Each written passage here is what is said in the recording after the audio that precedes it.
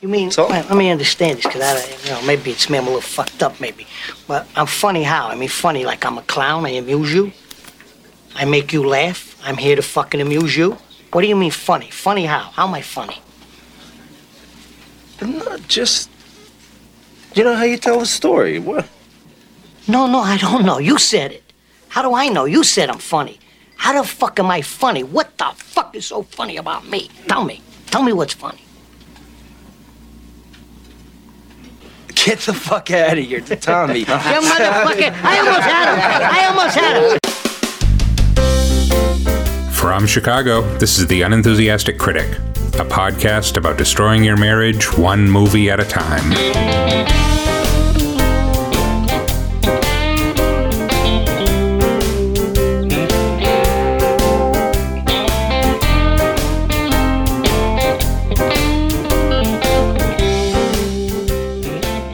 Hello, everyone, and welcome to the Unenthusiastic Critic.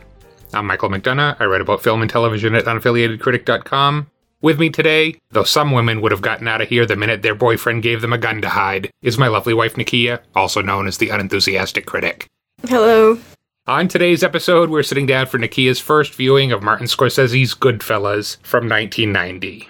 But Nakia, first, I thought we would talk a little bit about the Oscars. The Oscar nominations came out this week, and though I have sort of fallen out of love or even like with the Oscars, and though I am way behind on catching up with all of the nominees this year, I thought it was still worth it to take a few minutes and just take a brief look at the nominations. Okay. And maybe the way to start is for me to play you this clip from an episode we recorded almost a year ago. This was the episode when we did a Black hero double feature of Shaft and Black Panther. And this is you talking about Ruthie Carter, the costume designer for Black Panther. Okay.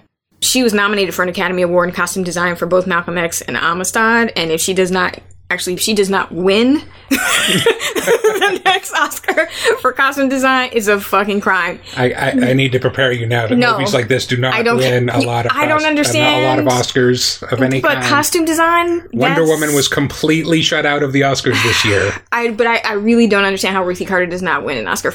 Okay, so I stand by that. I was happily wrong about movies like Black Panther not getting any Oscar love. So I'm right all the time. Well, no, because it still maybe isn't going to win anything. But Black Panther got 7 nominations, including Ruthie Carter for costume design. Yes. The film was also nominated for sound editing, sound mixing, production design, score, song, and Best Picture. Whoop, whoop. This is Carter's 3rd nomination, and it's the first nomination for production designer Hannah Beachler. Who's also amazing. Who becomes the first Black woman ever nominated in that category. She is amazing. She was the production designer on Ryan Coogler's previous movie, Creed. She did Barry Jenkins' Moonlight, and she did Beyonce's Lemonade. I mean... So, what more? Really, she won the award with Lemonade, but, it's fine. Okay, so we won't go through all the categories, but let's just glance through the list and see if anything leaps out at us to talk about. Okay. What have you seen this year? I'm pretty sure the list is pretty small. It is, it should surprise all listeners of this podcast that I haven't seen shit. And I tend to go into these award ceremonies saying that I'm rooting for everybody Black, and at this juncture, it is the only people that I can root for, because I think... Because you saw those are the Black only movies. films that I've seen. So I've seen Black Panther, Black Klansman, and If Beale Street Could Talk. And If Black Street Could Talk. I was very, selective about my time this year.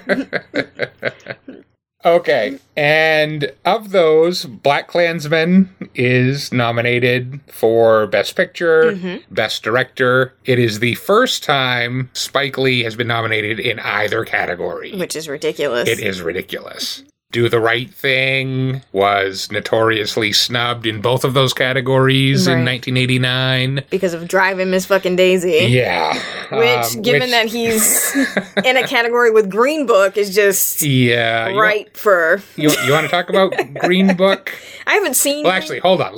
First of all, let's talk about Black Klansman. Yes. What did you think of Black Klansman? I think you liked it better than I did. I did. I thought Black Klansman was good. I mean, it sort of had all of those sort of Spike Lee the tropes, the tracking shots and things like that. I don't know that I loved it as much as everyone else did.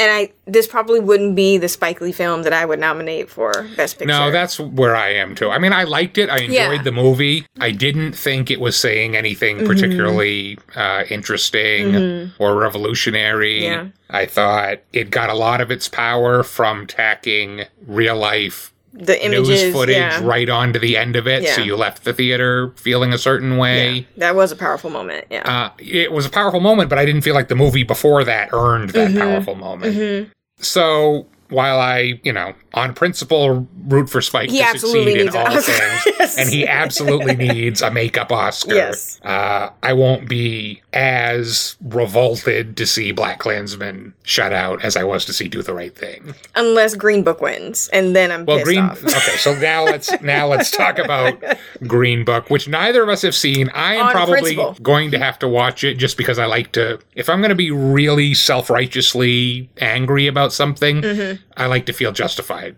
See, I don't want to leave myself open to, but have you seen the movie? And I'm like, well, no, I haven't seen the movie. I don't need that. Yeah, I know. You're comfortable not doing that. So let's hear what you have to say. I mean, Green Book is another film in a long line of films that are about black people as sort of props in the enlightenment of white people, particularly racial enlightenment of white people.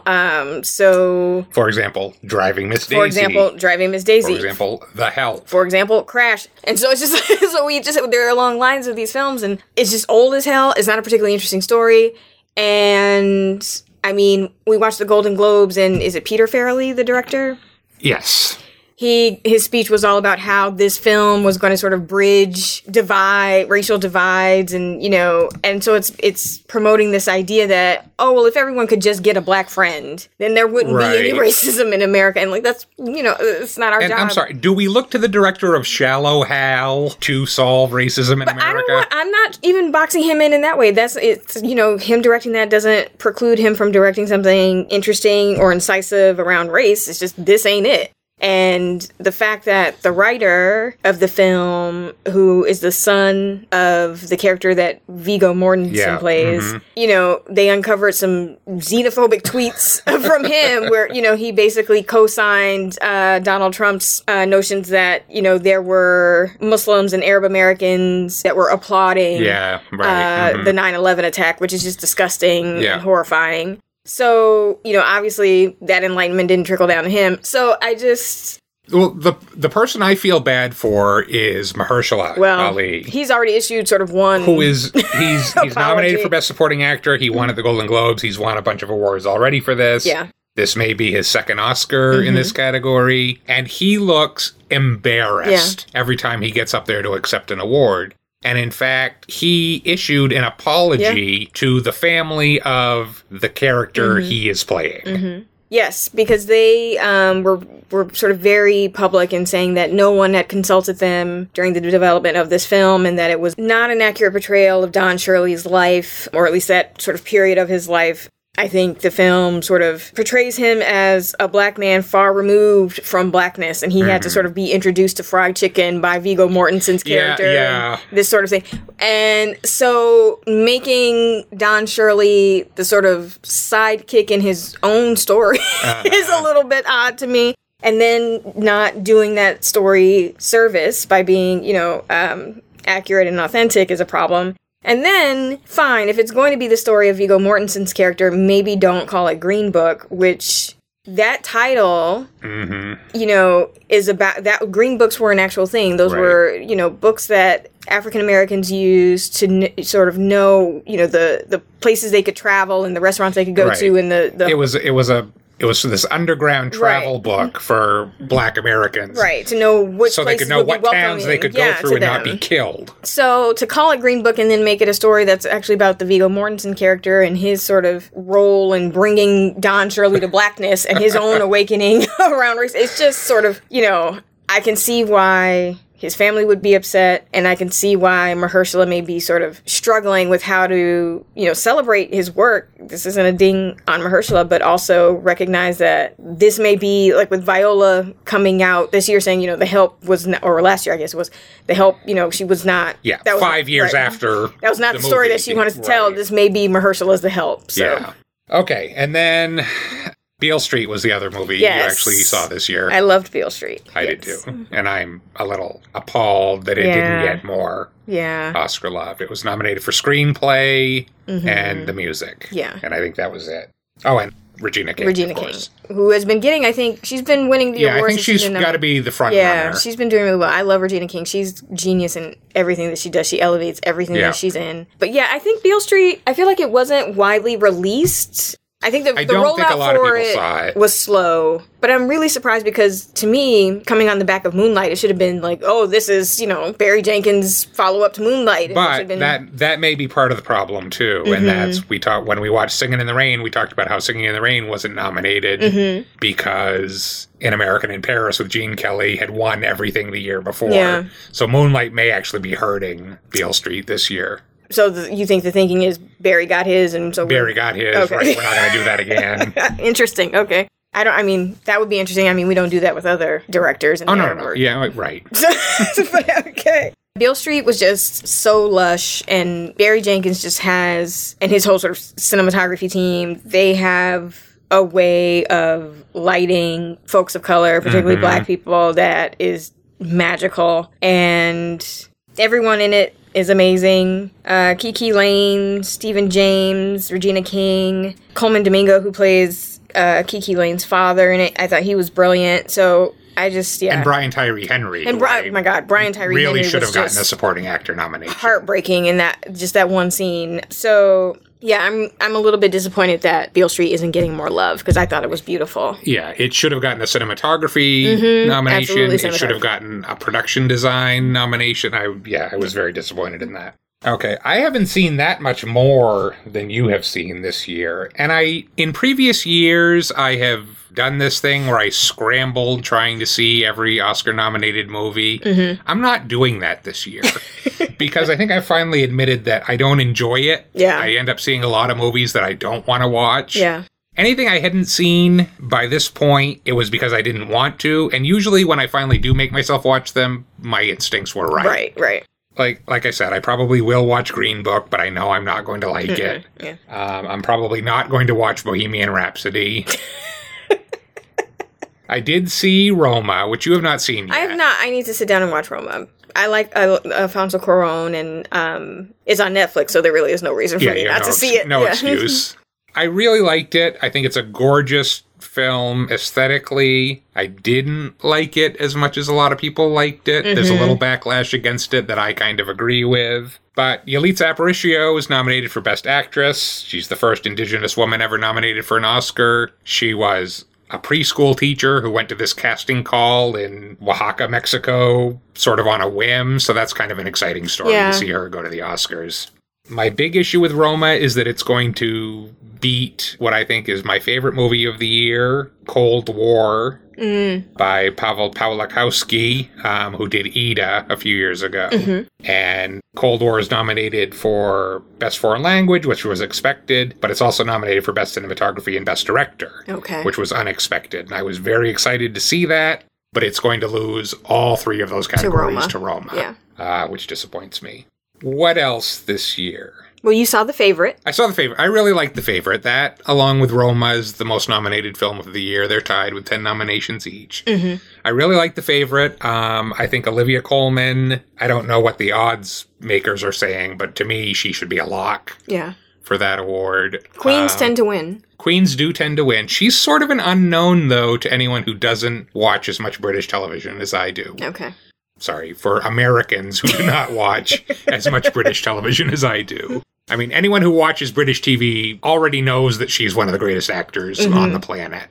But I think probably Hollywood is not as familiar with her, so that could probably hurt her. Do you have a preference between Emma and Rachel? I gotta go Rachel on that one, I guess, if I'm choosing, but I don't think... Who else is in that category? I don't think either of them probably deserves to win. Well, that's Regina King's category. Regina King's category. Okay, so that's a no-brainer. What else? I haven't seen Glenn Close's movie, but this is her 7th nomination without a win. Mm-hmm. So I wouldn't be disappointed to see her win, even though I haven't seen the movie and there's other people in that category that I like. I saw Paul Schrader's First Reformed. He's nominated in screenplay, and that's another one. I actually didn't love the film, but that's a guy who needs a makeup Oscar. He wrote Taxi Driver, he wrote Raging Bull. Appropriate for this week, he's a frequent collaborator with Martin Scorsese. And he's also a very good director in his own right. And this is his first nomination in any category over a 50-year career. Okay. So, again, that's one of those where it's just like... We owe you. We owe you something here, Paul. Let's talk some general sort of diversity stuff. For the 86th time in 91 years, no women were nominated for Best Director. Mm-hmm. And I don't know that this is one of those years where I'm not sure there were obvious people left out. There were some very good smaller movies directed by women. Chloe Zhao's The Rider, Lynn Ramsey's You Were Never Really Here, Leave No Trace, Tamara Jenkins' Private Life. Those are not the sort of movies that were probably going to get nominated anyway. Mm-hmm. They're smaller, independent, artsy movies. Sure. But the fact of the matter, it still just remains a travesty. Can You Ever Forgive Me, directed by a woman? Yes, it was. Marielle Heller, who did a movie I really liked a few years ago called Diary of a Teenage Girl. Mm-hmm. So yeah, you're right. And that was nominated for... It was screenplay, and Melissa McCarthy is for leading role, and Richard Grant for supporting. So I'm actually surprised that she didn't get a director nod for it. Yeah, you're right. That is an obvious oversight. Mm-hmm. Yeah, I don't know. I am at a point with award shows where it's just like, I am happy if people I like win, but it almost feels like a lucky accident. Yeah. Because none of them have any credibility of any kind at this point. Well, but I mean, the Oscars, a year ago or a couple of years ago, opened up they added sort of a more diverse group of folks to their nominating board or whatever it's called. So theoretically, we should be seeing the fruits of that. Yeah, and I think we're seeing in the nominations, I think we're seeing some improvement. But when it comes right down to the voting, I'm still not sure it has any real... I don't know. It's one of those things where when somebody you like wins, you feel like it's totally justified, and otherwise you feel like the whole thing is meaningless. Right. It's also just... It's sounding like it's going to be a terrible show this year. Well, It's just been a fiasco from the start. There was the whole Kevin Hart hosting disaster, which, as Tom and Lorenzo say, the Oscars are the gay Super Bowl. Right. Maybe don't try to shove this unapologetically homophobic comedian down our throats as host. Now they're going with no host, and the rumors coming out are that they are going to streamline the evening. They're going to be giving out awards, some of the less important awards during commercial breaks. Oh, wow. So we'll come back from commercial to find out that they just gave the award for best cinematography. That's not fair. No, it's bullshit. And what they're doing is they're trying to appeal to people who are never going to watch the Oscars. Young people are never going to care. Right. At this point, the Oscars are never going to bring in Super Bowl ratings like they used to do. Yeah. It's not going to happen. What they are doing is alienating all the people who actually care about the Oscars, who actually care about movies, who actually care about honoring the craft of film. Yeah, I'm just not looking forward to it this year. I'm just here for the dresses. I know, and I'm getting to be like you. It's like, let's watch the red carpet and then maybe not even watch the award show. I just want to see Black Panther cast on the Oscars red carpet. That's all I'm here for. It is great that movie came out so early that we get 2 whole award cycles of the Black Panther cast. And they're amazing every time they step on the carpet. They kill everybody else. Yeah, so... That's really all I'm here for. Especially the men. Men are so boring on the red carpet. Chadwick has been amazing with his fashion. Michael B. Jordan has been great. They've been pushing the boundaries of traditional menswear, and it's been really just fun to watch. And I'm a fan of both of those gentlemen in suits. All right. Any final predictions for Oscar night? I mean, this is such a... I'm very concerned that Green Book is going to win, but... You know. You'll be asleep by that point in the evening probably anyway, will. So. Yeah, you'll wake me up and be like, Green Book won, and I'll just swear and then go back to sleep. So, just like every other year.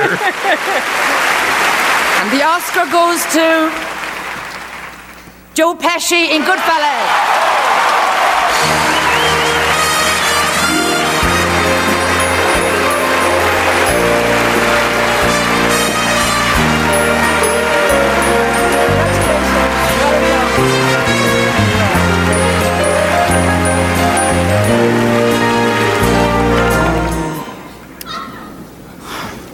Oh, it's my privilege. Thank you.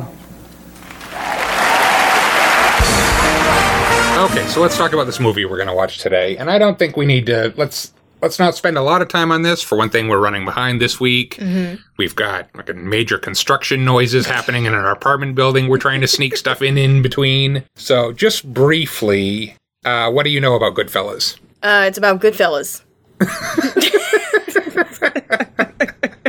What do you know you couldn't have learned from the title? I believe Ray Liotta is in it. Yeah. That is it. That's it. Yes. Okay. I imagine it's in New York. Most things are. Okay, so this is Martin Scorsese, of course, who, again, segueing from our Oscar conversation, I am pretty sure, someone can check my numbers on this, I think Scorsese is the most nominated living director. Oh, okay. And I think he's second or third of all time for most nominations for Best Director.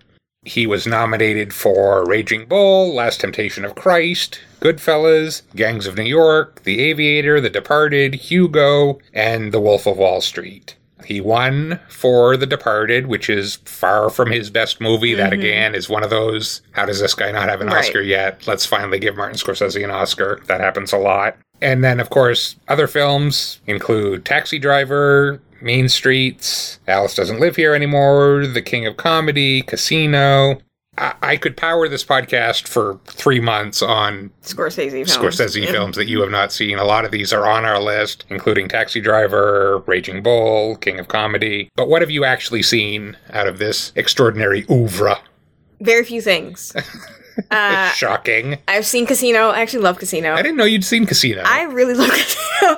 Okay, then you might like this movie. Because Sharon Stone's wardrobe, which is fucking fascinating. Okay, well, if that's the criteria. She sort of devolves into madness, but it's wonderful. She looks amazing throughout the film. So I've seen Casino. I saw Hugo. Really liked Hugo. I love Hugo. That's probably my favorite Scorsese film, and it is, of course, an outlier in his work. It's just beautifully done, and it is such a sort of love letter to movies and the magic of film, so I'm a big fan of that. And if you can convince me that 3D can actually be used artistically, that's quite an accomplishment. Yeah. And then I saw The Departed.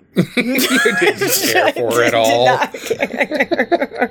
Yeah. The rat stands for obviousness. Exactly. So...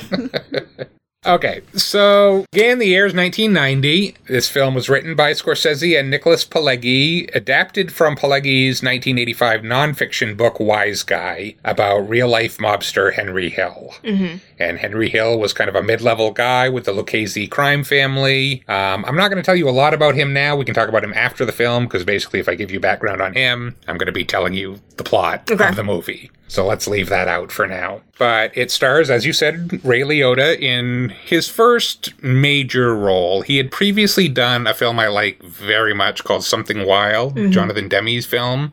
It's Melody Griffith and Jeff Daniels, which it starts out as this kind of screwball comedy. And then halfway through the movie, Ray Liotta shows up, playing this very dark, very violent character. And that movie just takes this right turn into being a completely different movie. And it was on the strength of that performance, I think, that Ray Liotta got Goodfellas. Okay. It also stars Robert De Niro, frequent collaborator and muse of Martin Scorsese, and Joe Pesci, who won an Oscar for Best Supporting Actor for his role in this movie. And this is a movie, I think, that it was critically acclaimed when it came out, but its reputation has only grown over the years since. It was nominated for 6 Oscars. I think Pesci's was the only award the film actually got. It lost Best Picture to Dances with Wolves, something else that waits on your list for you. Not looking forward to that one. Which I think, in retrospect, a lot of people consider something of a travesty, the fact that that film beat Goodfellas. The New York Film Critics Association, the LA Film Critics Association, the National Board of Review, the Boston Critics, the Chicago Critics, and the National Society of Film Critics all named Goodfellas the best picture of 1990. Roger Ebert gave it 4 stars. He said it was America's finest filmmaker at the peak of his form. No finer film has been made about organized crime, not even The Godfather. Oh. Yeah. That's tough talk. Okay. You liked The Godfather. What you remember of it. Exactly. Because you were pretty drunk. Yeah. Our fellow and much, much better known Chicago-based podcast, Film Spotting, Every year they do a March Madness inspired thing where they do a bracket, and people vote and narrow it down. Yes, I know what a bracket is. Okay. No need to be snide as I mansplain sports brackets to you. But a few years ago, they did Best Films of the 90s for their March Madness competition. And Goodfellas finished at number 3, beating such contenders as Toy Story, Before Sunrise, The Matrix, and The Big Lebowski. Oh. Yeah. That's some tough competition. Okay. The final bracket was Pulp Fiction versus Fargo, and Fargo took the title. Yeah. I think this has been a very influential movie. For one thing, David Chase cites it as the direct influence on The Sopranos. He said Goodfellas was basically his Quran. Oh, okay. And if you consider the fact that The Sopranos, in turn, inspired the entire golden age of television in which we have been living for the past so many years. Broken bad men doing bad things. Right. Then I think, this is a important film. Okay, so what are you expecting from this film? Well, if it's anything like Casino, I imagine I'll enjoy it. Is there a beautiful woman wearing beautiful clothes? I'm actually not. There's only one woman I remember in this, and she does not dress like Sharon Stone. Okay, well then I'm probably not going to enjoy it as much. There may be other women. Yeah, no. I haven't seen this in a really long time. Okay. Is there a car explosion? Why would there be a car explosion? There was a car explosion in Casino.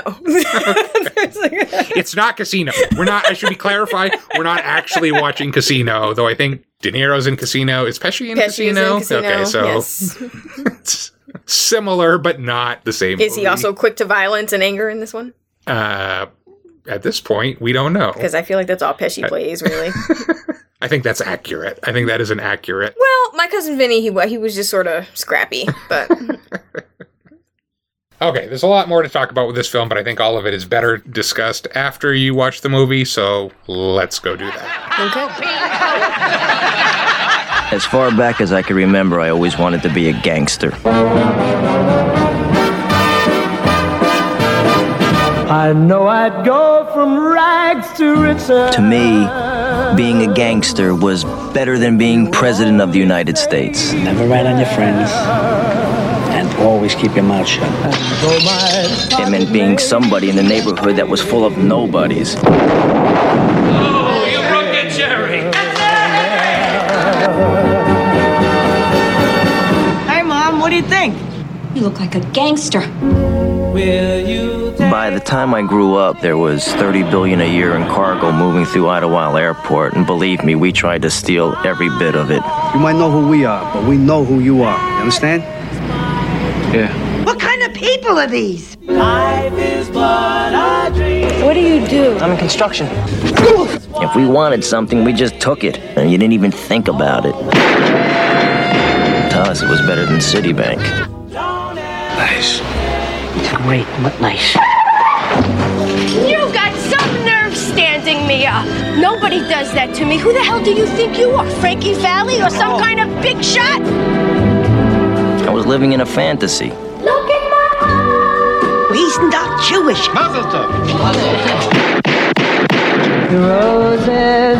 For most of the guys, killings got to be accepted. Murder was the only way that everybody stayed in line. What are we gonna do with him? We can't just dump him on the street. Don't worry. I know a place up safe. I'll never find him. You got out of line, you got whacked. Everybody knew the rules. Hey, Henry, here's an arm. Very funny, guys. Here's a leg. There's a wing. What do you like, the leg or the wing, Henry? Okay, you ready? Sometimes For us, to live any other way was nuts. Anything I wanted was a phone call away. And we were treated like movie stars with muscle. We had it all just for the asking. it's gonna be a good summer. It was a glorious time. Okay, during the break, Nakia and I watched Goodfellas. Nakia, the first thing I wanted to ask you is, I didn't tell you going into this, and I'm not even sure you noticed that this movie is 2.5 hours long. I mean, I did notice eventually. Okay. But, yeah. Did it feel... Because I don't think it feels It like doesn't. a super long movie. No, it's a pretty kinetic And you didn't complain about... That's what No. surprised me. Yeah. Is at no point did you say, how much more do we have of this fucking movie? No. it's so fast paced and Right. it's just so zippy. Yeah. It just moves along that I don't think it feels like a long movie. Yeah, no, I agree. Especially, I mean, that sort of last, I don't know, third or so of the film, where we're basically going on a day with Henry Hill. His last day of freedom, Right. basically. You know, where he's coked out and totally paranoid about the health. So like, it just moves really quickly. Yeah, so it you does. you don't feel the time, really. We'll talk about that. I love the way it handles his being coked out, but let's talk about that when we get to it. Okay. Okay, so overall, what did you think? What did you make of this movie? I really liked it. I thought it was really well done. Yeah. Yeah. I think, one, I don't know, and I would need to go back and look, and I meant to do this before we started. I don't know that I have seen Ray Liotta. He hasn't had a huge career. The only thing I can think He of... works a lot, but he hasn't Yeah. had a lot of big starring roles. Is Karina, that film with him and with Whoopi Goldberg. which I'd I forgotten actually about that. like that movie a lot. I think it's a great movie. That's probably one of his rare nice guy Yeah, it's a totally different roles. vibe for him, right? So this is sort of my first experience of Ray Liotta, as probably everyone else sort of imagined him to be. Right. And I thought he was just brilliant and just smarmy and gross, but still, he's just a very electric presence on the screen. Yeah. That's what that movie I was talking, Something Wild, and nobody knew who he was at that point. He might have made another couple of other little movies, but basically that was his big debut. And when he comes on screen, electrifies is a good word. Yeah. It just gooses that movie in a totally different direction. He's just got that energy. He's amazing. And there's one scene, and it's such a sort of small moment. It's after he has moved his girlfriend, Janice, into her new tacky-ass apartment. And she's sort of showing the apartment off to her girlfriends. Yeah. And they're all in the bedroom together, and he's sort of, roughhousing with her on the bed. And then she gets up, and he gets off the bed, and he's, like, staring at her friend, played by Debbie Mazar. Yes. And there's this just moment between... Yeah. He looks so... Like, I can't even describe it. It was just a really just powerful, just super sexually charged moment. And I was like, oh, like I looked at Ray Liotta a little bit different in that moment. I was like, that kind of did it for you, didn't it? like, hey, how you doing? So yeah. Okay, I said before we watched the film that I would tell you about the real guy, and then I realized looking at my notes, I sort of don't have to. I mean, because it's the all movie there. is pretty faithful to the story of the real Henry Hill. You know, they made a few changes. There's a couple of characters, they changed the names, but basically everything that's in the movie really happened. That's sort of how it all happened. A lot of his lines are right in the movie. You know, he said at the age of 12, my ambition was to be a gangster. Like he looked around his neighborhood, that's who he saw, that's what power looked like. You know, he started working his way up, running numbers and loan sharking, advanced to arson and hijacking, and then eventually, wholesale drug dealing and everything else that we see in the movie. He did become an FBI informant in 1980, helping to secure 50 convictions of all of these guys that he had worked with. He did go into witness protection with Karen. He kept having problems with drugs. He kept getting arrested. He apparently repeatedly would get drunk or coked out of his head and blow his own cover. Like, he would just have a party and he'd say, oh, and I'm the guy from Goodfellas. Nice. And, tell his story. And eventually they kicked him out of witness protection. They relocated him a couple of times. And then they're like, fuck it, we're not doing this again. Because you're just going to run your mouth. And he became kind of a minor celebrity. He opened a restaurant called Wise Guys. He published books. One of them was called A Goodfellas Guide to New York, Your Personal Tour Through the Mob's Notorious Haunts, Hair-Raising Crime Scenes, and Infamous Hotspots. And he published a cookbook, The Wise Guy Cookbook, My Favorite Recipes from My Life as a Goodfella to Cooking on the Run. Sprinkle a little Coke. And that improves every recipe. I mean, everything tastes amazing at that point. But, be conservative, because Sure. you can always put You don't more. want to over-Coke. You can always put more in, but you can't take it out. So. Yeah, it's like salt. Okay, so tell me about your reaction to this. And this is a question I have in general for this movie, and even more generally for a lot of Scorsese movies. Okay. Are we rooting for this guy? Do we like this guy? Do we have anyone to root for in this story? I mean, he is the quintessential anti-hero. I think there are moments when we're supposed to when he's probably the closest thing to an audience surrogate that we have in the film. Right. When Jimmy and Tommy get a little too stabby or shooty, and you sort of see Henry recoil a little bit and sort of discussing, like, oh, what the fuck's going on? So there's sort of just those small moments of him questioning a little bit of what he's gotten himself involved in and the sort of morality of it, but there's never really any sign of sort of remorse or regret about what he was involved in. No, there's fear maybe, but it's not right. I mean, Scorsese starts the film at the exact pivot point where things stop being fun. Right. It's that murder of Billy Batts, who... He was a made guy.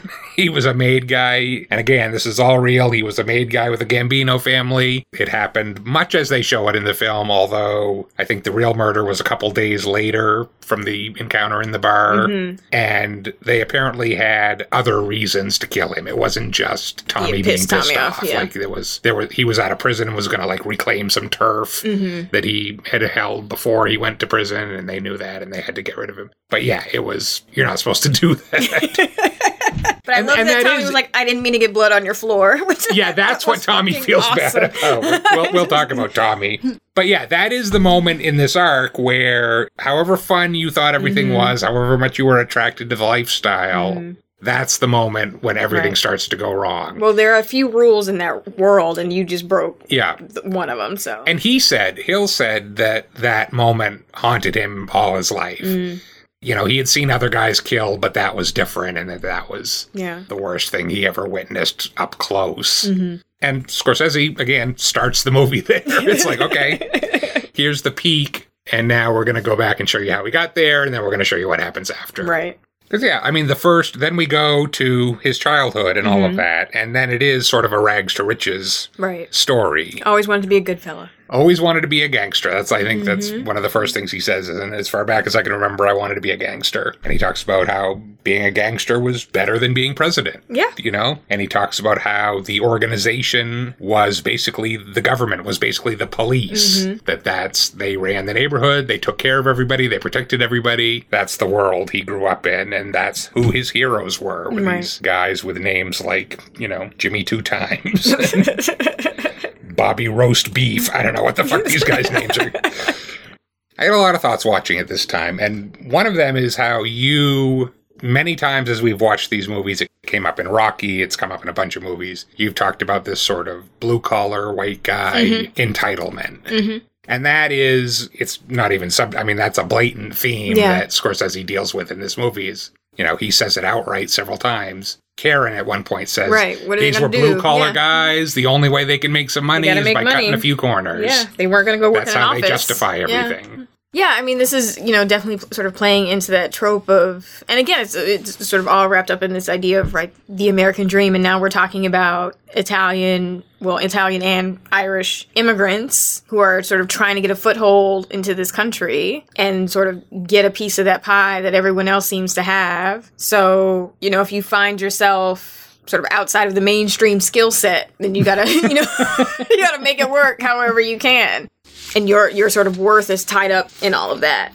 And where it is valorized in certain communities, it turns into a sort of pathology, right, in black and brown communities. Well, so that was my other thought watching this, is if you make this movie in a black community... then it's a problem. You know, is the guy going to be selling cookbooks 20 years later? No. Is he going to be this folk hero? That guy would have died in jail. That's, And in fact, they say that in this movie. Do they? I think at one point he tells Karen, like, I'm not going to go to jail. You know who goes to jail? Oh, yeah. He says the N-word, I believe. He says the N-word, yeah. Right. that fall asleep at the wheel at like the stakeouts or whatever. But yeah, so. Right. Right. They're smarter and better. So, I mean, so this is what fascinates me and sometimes troubles me about Scorsese's movies. And I think it's a lot of the movies. In particular, I think it's this one and The Wolf of Wall Street, which you haven't seen that. No. But it's basically this movie without the guns. Okay. Because it's about financial. Right. Clean stealing. Right. DiCaprio's character in that movie makes way more money. Right. But basically, he has the same sort of arc. Yeah. And Scorsese does make it look not fun, But there's an appeal there. There is an appeal. Yeah. And he's aware of that. I found a quote from him. He said, and he's talking about Goodfellas, he says, the film shows the attraction of the lifestyle, and then it starts to pull away, and Henry begins to pay for it. Anyone who wants to live that lifestyle after seeing this movie, it's beyond me. But you have to be adult enough to admit that there is an enjoyment and exhilaration in that life. Mm-hmm. So I don't know, I was curious to hear where you think it comes down on that line. Because it's walking a very fine line between glamorizing and criticizing this lifestyle. And you can't control for the audience because... they're going to take away whatever they're going to take away. They're going to, Right. And again, this guy becomes sort of a folk hero. Yeah. I don't think that's the point of the movie. No. But it's hard. I mean, it's hard not to get caught up a little bit in the romance of it. I think Karen at one point says, when she first marries Henry and she's sort of hanging out with the other mob wives and she's like, what the fuck is this? Like, these people are crazy and they dress tacky and they talk poorly about their kids. I will, never be a part of this. And then as she gets into it, you sort of surround yourself in that lifestyle and the sort of morality or lack thereof of that organization. It becomes normal to you. So I think part of the audience is sort of feeling that as well. Like, we're with these people. These are really the only group of people we experience for these 2.5 hours. Yeah. So it sort of becomes And the only people, she says, the only people she ever spends time with. She says, we don't go anywhere else except in this world. So, and it's hard to see a scene, for example, the Copacabana scene. Yes. Which is a phenomenal tracking shot. Probably the most famous long tracking shot. It's just amazing. He takes Karen to the Copacabana for a date night. They enter through the service entrance and the camera just sort of follows them through the service entrance and through the kitchen and then sort of out the back of the Copacabana sort of main room, and then they get their own table brought to the front. The camera follows the table. It's a wonderfully shot. They sit down, then it moves. And he's just passing out tips left and right, just tipping and tipping and tipping. So it's hard to see something like that and walk away and be like, oh, this is, I would never want to experience anything like that. The same sort of feeling of importance. Yeah. Everyone wants to feel important. Everyone wants to feel as though they have privilege in a space. Again, especially if you come from a working class, low income background, like that's what you want to be, that guy that has the money and has the juice, right? Yeah. I think it only turns when they get deep into the cocaine, and then it becomes grotesque and just ugly. And so that's maybe as an audience where we say, oh, this is sort of terrible. But then we get that last shot of Henry Hill after he's entered witness protection and he's staying in some like terrible suburban subdivision somewhere. And he has this look on his face like it's almost worse than jail. Because he's no longer connected to anything. The last line of the movie is something about how now I'm a regular schmuck like everybody else. Yeah, so, fate worse than death. Right. But so much stuff to talk about. That tracking shot, and this is where Scorsese is just so good. Everybody talks about that, and it's a brilliant technical shot. Mm-hmm. But then you also get into the form follows function thing, because we are going on that journey with Karen. Everything you just described is the moment that she buys into all of this, too. Yeah. So it is really her sort of going... belly of the beast. Exactly. Yeah. Yeah. It's brilliant. The whole movie is brilliant that way. And I love that she's like, what do you do? And he's like, I'm in construction. I'm in construction. And you don't ask any more questions because you don't want to know. Right. He's like, no. Right. Just okay. Like, never mind. That's good. All right. Well, let's talk about Karen. I fucking love Karen. This is Lorraine Bracco. She was nominated for this part. Yes. I think she matches Ray Liotta tit for tat. I think they are a really just awesome pairing. They are volatile and sort of perfectly believable as a married couple that have gotten to the point where you're staying together because you're just in too much shit together at this point. Mm-hmm. Somebody says of her at one point, she might kill him, but she won't divorce him. But she won't divorce him, right. Yep. That was my great-grandma. So, I feel like we all have that couple in our family, if not more than one. So, she did finally divorce him, quintessential ride or die bitch, right? Like, I'm here. So, anybody that wakes you up straddling you with a gun to your face, that's true love. That's your sexuality right there. It was a little hot. It was a little bit hot.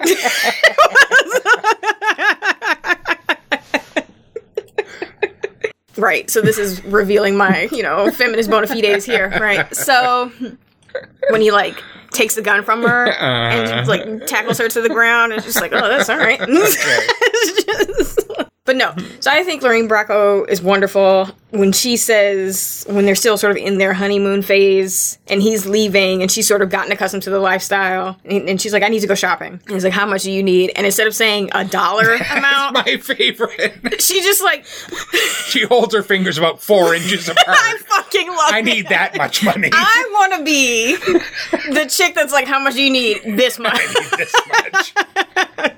You married the wrong dude. I really did. But it's like, that would be my fucking dream right there. To be like, oh, this much. So yeah, I just found her immensely entertaining, and I thought the two of them together were really powerful. I mean, when you get towards the end where they're both sort of coked out. Which is something, this is what I started to say about that is, we never see it happen. No. We see him take coke a couple of times. Yeah. But other movies, that would be such a big thing. We would linger on his descent into drug addiction, and we would linger on her getting into it. Mm-hmm. And it just sort of happens without our noticing it. Yeah. We realize that she's hooked too. At some point, she says something like, I need a hit. I need a hit, yeah. And even that last day, he is coked out, but we don't see him shoving coke up his nose every 5 minutes. Mm-hmm. It's in the performance, it's in his slightly too watery eyes. Right. Just and sweaty his jitteriness. And just, yeah. Mm-hmm. And that scene after the agents raid the house and Karen flushes all the cocaine down the toilet, which I probably would have done too. Right. But he gets back and he's like, okay, well, where's the cocaine? He's like, well, I'm going to sell the rest of that cocaine I hid. And he just freaks, like, why would you do that? And they sort of crumple together in the corner and sort of cry and hug together because they know that they are just fucked, but they're fucked together. It's a really sort of beautiful moment. Okay, so I don't want to take the fun out of this, but we should. Yes. And I mean, Lorraine Bracco has said that she had arguments on set with Scorsese and Ray where they were like, no, he totally loves Karen. They're totally in love and everything. And she was like, I think of her as an abused wife. She is an abused wife. That's how I'm playing her. She's absolutely an abused wife. Yeah. That is an emotionally and physically abusive relationship. She's completely dependent on this guy. She's completely cut off from anything else. I mean, it really is all textbook. He loves her in the way that, you love a possession. Like, she's part of a picture. You need the good, Jewish wife and the kids and the whole thing. But no, I mean, he's cheating on her left and right, and he's physically and emotionally abusive. And he's also not healthy enough himself to actually love anyone. Right. So, no. I joke that it's a beautiful relationship. It is absolutely not a beautiful relationship. Let's be clear about that. I mean, once you see your boyfriend pistol whip somebody and then hand you the bloody gun to hide, you should probably go ahead and... But that's what she says. She says a lot of women would have been out right then. And she found it very she found it a turn on. And a turn on. All right, let's talk about the boys. Okay, who's first? Well, let's start with Tommy. I mean, De Niro's always good. His character is not as interesting to talk about, I don't think. But Pesci's character is interesting. So it's pretty much what I suspected, which is that Tommy is basically the character that he played in Casino, which is, he's like a chihuahua. Those little runt dogs they're the loudest, but they're the smallest, and it's just like, you're punching out of your weight class. So, yeah, Tommy is volatile. Yeah, that's a good word. Tommy is not... I can see his value on the crew, because you need somebody who's ready to shank a dude in a trunk 12 times. Yeah, I don't know about that. The work calls for it, right? But the work calls for it in a the trick is the trick is that you have to be able to rein that in and control it, and you just won't be able to control Tommy, and not for long. Yeah. I mean, they make a point of saying that Tommy is the Italian. Yes. So Tommy's the one that can be a made guy, which neither De Niro nor with their Irish blood Liotta can be. Right. But even with that, it's like, I'm not sure I would keep... This is, again, your cardinal rule. What's your cardinal rule? Know your crew. Know your crew. Be able to trust your crew. Tommy is a loose cannon. You have to watch Tommy. Yeah, so I mean, he is sort of the catalyst for things turning to shit. I mean, the Bats murder was all Tommy's ego. Yeah. And so he basically stomped the dude out on the... Go get your fucking shine box. It was rough. Which, here's the thing. Okay. So this is how Tommy is sort of like a black mother. Oh, okay. If you say something and the black mother turns to you and says, what did you say? Do not repeat what you said. Don't double down on it. I didn't say anything. I apologize for whatever you thought. You heard me say. I apologize. I absolutely did not say anything. Can I get you some water? Can I get you some? Like, are you cool? Don't repeat it.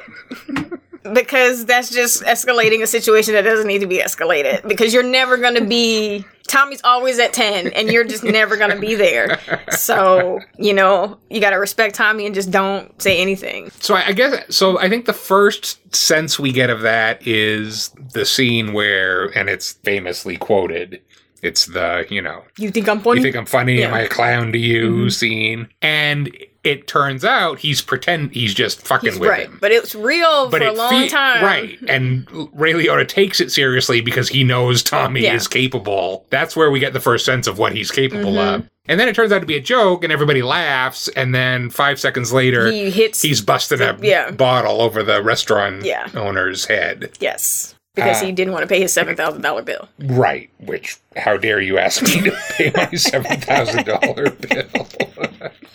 But Pesci is very good. He's very good. It's like a coiled snake. You never quite know when he's going to go off and... Totally unpredictable. Any kind of small thing. I mean, that scene where they're playing cards and he's sort of poking at the waiter. Spider, because he wouldn't bring the drink fast enough. And he shoots him in the foot for like no fucking reason.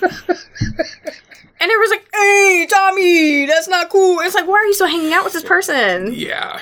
That's the one you're like, well, we can't go out with him anymore because he doesn't know how to act. But this is what happens, and it happens again to Spider. The other guys egg Tommy on because they think you're gonna let him funny. talk to you like that? And, he's just like, and then De Niro's like, I was just joking. Why did you take me seriously? It's fucking Tommy. He's a psychopath. Don't joke with Tommy. But Spider, to be fair, did not follow your black mother rule. He did not. Spider said, why don't you go fuck yourself to Tommy? Twice. Which was not... This is after he's been shot in the foot.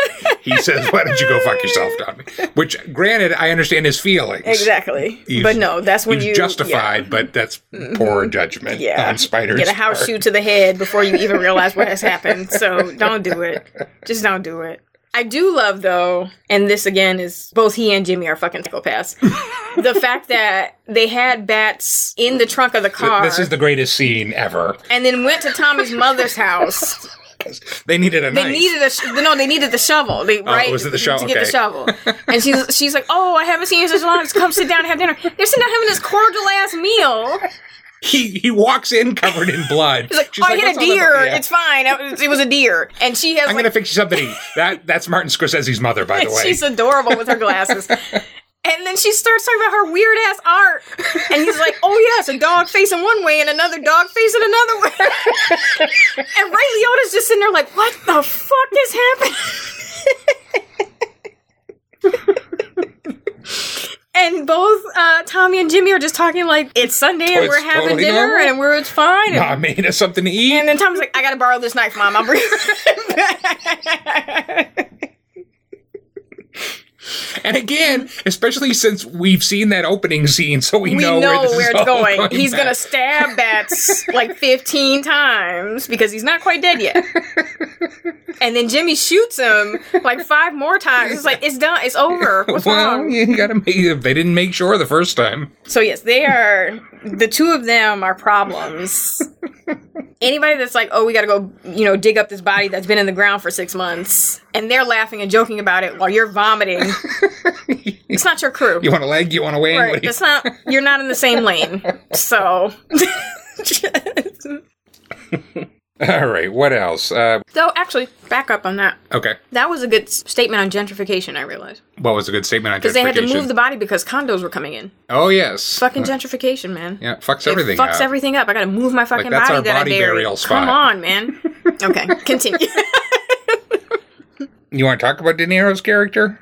I mean, I love having the opportunity to see De Niro in his earlier work because I feel I've seen sort of late De Niro, and not that any De Niro is bad De Niro, but I think that sort of mythos around De Niro is something that you have to experience early, so like Raging Bull and things like that. I mean, he's, there are points in this film where he's terrifying. Oh, yeah. And he is sort of the opposite of Tommy. Yeah. He's very calm. He kills you gently. Very polite and very businesslike. And you sense he has no morals or affection of any kind for anyone. Yeah. But he seems like a nice guy. Those are the ones you gotta watch out for. He's very charming. And I think after the Lufthansa heist and all of that, and when Henry is sort of on the outs with the rest of the crew, and he goes to meet Jimmy at this diner for breakfast, and Henry says something like, the mafia guys are not going to let you know that they're getting ready to kill you. Like, they'll be as nice to you as ever right before they kill you. And that's sort of who Jimmy is. Like, and that's what we see. It's hey, buddy, got my arm around you, we're all laughing together. Until he decides that you're a problem. I'm gonna garrote you. Right. So, is that whole montage of the guys from the just Lufthansa. Coming up dead. Yeah. Well, you fucked up. You went out and bought a pink Cadillac, and I told you not to buy shit. And then you went out and bought a mink for your chick, and I told you not to buy shit. So, they asked for it a little bit. Know your crew. And that last moment with him and Karen. Yeah, that's a terrifying That was scene. terrifying, where he says... He's, being really nice to her and, like, he's going to be helpful. And then he says, I got some Dior dresses, which is just, that's cruel. Don't bait me with Dior. Because you would... I would be like, hell yeah! You'd be like, well, if I go down the alley, I might get killed. I might get Dior dresses. But I might get Dior dresses. You would be torn. And it's just a really, again, another long shot of we're with Karen as she sort of walks down this alley, and she keeps looking back at him, and he's like, yeah, go ahead, It's a little further, just go down. And she gets to the sort of turn in the alley where she's supposed to go down, and gets that feeling that many of us get when we're about to die. And she goes, runs into her car, is like, no, that's okay. No. I'll do that another time. And then ultimately, Tommy does not end up so well. No, and that's kind of sad, because Tommy thought he was gonna go be somebody. He was getting made. Yeah, he was like, I'm gonna go get made. And De Niro was so excited for him that he was getting made. We were gonna have a made man in the organization that's our friend, and he's supposed to call and let me know when it happens, and they shot Tommy in the face. We went another way with Tommy. So he couldn't have an open casket when he That's some petty shit. That is. You just take off those big Coke bottle glasses his mother wears. She wouldn't know the difference. That's cruel. So yeah, Tommy's done. All right, and then the shit hits the fan. Shit hits the serious fan. Again, Henry has a bad crew. So he's been relying on Debbie Mazar's character to cook the Coke and pack it up. Sandy, yes. As she descends into a serious addiction. And again, don't get high on your own supply. Really important rule. Very important rule if you're going to be doing drugs. Covered this last week with Florida. Exactly. That's what I'm saying. Like, all of these things, they're very, just in life in general. It's important. So she's becoming messy and, dramatic. And we can talk about sort of the trope of the liability and the danger of women in these films. When Jimmy and Polly sit Henry down, it's like, you got to go back to your wife. You can't be, she's angry and she's coming to the house and she's causing problems. We can't have that. Right? It's not because they care about the marriage, it's because this is an angry woman and she might say something or she might do something that could jeopardize everything else. Yeah. And Debbie Mazar's character is sort of the same thing. It's like, you can't have her being messy and angry because she could rat out the whole operation. And then the other woman in his life, his very just surprisingly chill babysitter, who is his Coke mule, is, not great on the details. And so when he says, don't call the contact from the house because they could trace the number, she calls the contact from the house and then says she can't get on the plane with the Coke until she has her lucky hat. So you gotta go get the bitch's lucky hat. So it's like this. I was actually unclear whether she was in on it? Whether she had been, compromised by the FBI or something at that point. It's possible. And that's why she calls from the house, and that's why she sends him out to get her hat. Or she could have just been a total flake. Either one is completely possible. Yeah. But yeah, that last day, that whole sequence is great. It's a rough day. I gotta go pick up my brother. Oh, wait. Well, that's weird. There's a helicopter hovering over my car, following me everywhere I go. I'm gonna go there anyway. I'm gonna just take these silencers out in a garbage bag, like a paper bag, and put them in the, not very discreet. Silencers don't fit the gun. Silencers don't fit the gun. Do a little bit more Coke. Gotta go home and start rolling the meatballs and cooking the steak, and you gotta keep stirring the sauce, keep stirring the sauce, keep stirring the sauce. Do a little bit more Coke. Gotta go to Sandy's so she can cut the Coke and cook the Coke, whatever. Do a little bit more Coke. Fuck Sandy. And then, Helicopter. Mm-hmm. Go pick up Karen. Karen sees the helicopter. Now they're both freaked out. So yeah, it was a long day. Then Jimmy says, "We're gonna send you to Florida. Yeah, we gotta have you go whack a guy." Mm-hmm. And he's never done that before. No. So I'm probably gonna die in Florida. Yeah, he says, "If I go to Florida, I'm not coming back." Yeah. So it's time to go to the FBI. Well, no, he can't do that because, I mean, what did... Don't rat on your friends. De Niro said never rat on your friends and always keep your mouth shut. That's the cardinal rule. Until you're about to die. That's the code by which we live. Until you're about to die. And the code. Fuck the code. Fuck the code. These are people that were ready to feed a dude to a lion in a zoo. Okay? That's some serious shit. So, time to go to the FBI. And you know what? Put me someplace warm. That would be your one demand. That would be my one demand. I'll tell you whatever you need to know as long as I can be in Hawaii. This is something that Pileggi, the guy that wrote the book the movie was based on, said. Mm-hmm. He said, the honor code is a myth. He said, these guys betray each other constantly. Yeah. And that, I think, is what this movie does. I mean, I do think it is sort of the antidote to The Godfather. Yeah. The Godfather, romance, is the so kind romantic. of Shakespearean romance of The Godfather. This is Susan Linfield in the New York Times said, forget the tragic, eloquent grace of Francis Ford Coppola's Godfather movies and the cheerful inanity of Jonathan Demme's Married to the Mob. Martin Scorsese's blood-splattered new film Goodfellas is a splash of ice-cold water in the face of a public grown drunk on romantic myths about the mob. Goodfellas is not about loyalty, it is not about justice or salvation, it is not about love or even sex. Goodfellas is about a far grubbier, simpler, more American obsession, how to make a buck. Yeah. And that is really what it all comes down to. There is nothing romantic about this. No. There's no code of honor. They're not even, I mean, you talked about the appeal of the lifestyle. They don't even seem happy. No. And Karen says, you talked about that scene where she was looking at the other wives and stuff. They don't look good. No. She was like, they don't look healthy. They look kind of beat up. Nobody seems very happy. Mm-hmm. Nobody even has enough money. I feel like they're broke. No, they're constantly all the time and worrying about money. They live high and then that money goes and they got to go out and get more. Right. Yeah. So it's not really that much better a lifestyle. No. And considering the fact that you have to worry about Tommy's going to shoot you in the face or you're going to get fed to the lions, it's kind of worse. Yeah. Yeah. Well, I mean, and I think it's because this is sort of the on-the-ground look, right, at the mafia, like where the Godfather was, we're looking at the Dons, and we're looking at the sort of top people in the organization. Mm-hmm. Like, they have sort of advanced out of that sort of grub work. Yeah. Like, they are sort of settled, and at this point, they're living off of the shit that the other people are doing. This is something else Scorsese said. I saw an interview with him where he said something about wanting to make Scarface without Scarface. Right. Like, not everybody's that dude. Right. Like, that's a few dudes. Everybody else is just the organization that's getting the shit done. And when you're getting it, you're in the shit. And so it's not always, you get enough to have, like, a nice car. You got a few nice... disposable. Right. Nice suits and stuff. But, like, you're not going to be in the amazing villa, in the same way that the blue-collar people that you sort of look down upon have to work paycheck to paycheck. You got to work score to score. And so that's not a glamorous lifestyle. Mm-hmm. You thought their house was tacky anyway. It was tacky as shit. I mean, part of that is it's the 80s, and the 80s were just bad for a whole bunch of people. But it was all kinds of patterns on all the walls, and just retractable walls for the entertainment system, and this table had to be flown in 2 pieces, 2 shitty-ass pieces that just were not... So, yeah, no, it was just, that was all 80s and cocaine. It was just like you could snort the walls in that place. Whenever we watch movies from the 80s and 90s, you blame a lot of stuff on cocaine. Because they were high as shit. That stuff looks good when you're out of your mind. All right, any final thoughts on Goodfellas? No. I really enjoyed it. We didn't talk about the music. I thought the music was great. Oh, yeah. Scorsese's music is always great. And it's mostly diegetic music. Yeah. And it's all era appropriate. Yeah. But yeah, no, I thought it was a really, again, it's a very kinetic film. Really enjoyable. Yeah, I liked it. All right.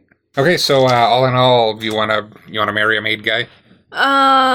It's probably better to be the girlfriend, right? Do you think Debbie Mazar's character came out of this well? Janice was the actual girlfriend. Debbie Mazar was like Janice got dumped before. I mean, he dumped Janice for Sandy. I don't think he did. I think he was still dating Janice. I don't think. And Sandy was the cocaine girlfriend. Janice may have ended up in a meat truck somewhere. That's true. So no, I would. And no. Debbie Mazar definitely ended up in a meat truck or Fate of the Lions or something. No, because I'm not a ride or die chick. Like if you're doing some fucked up shit, no. I'll give you this much money to go shopping. And then the next day I'm walking for Dior dresses that don't exist.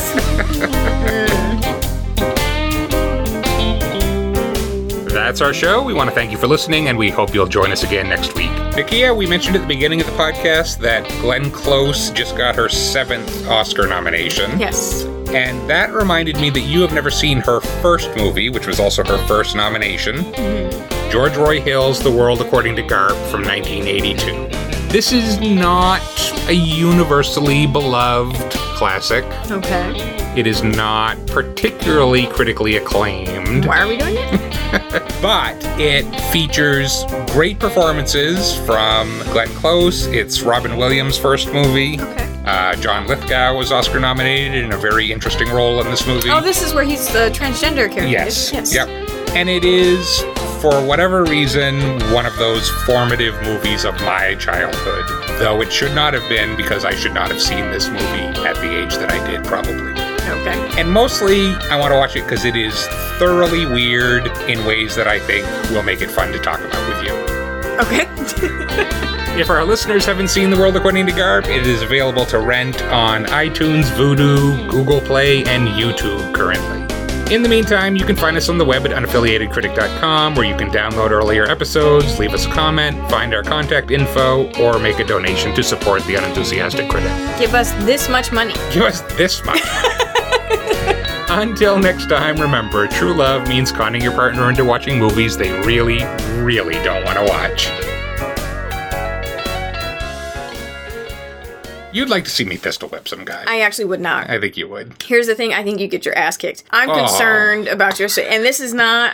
I'm not trying to ding your masculinity. You are amazing in a lot of ways. I do not think you can win a fight. You don't think pistol whipping is one of my skills? No. All right, we'll see. Now I'm going to have to find an excuse.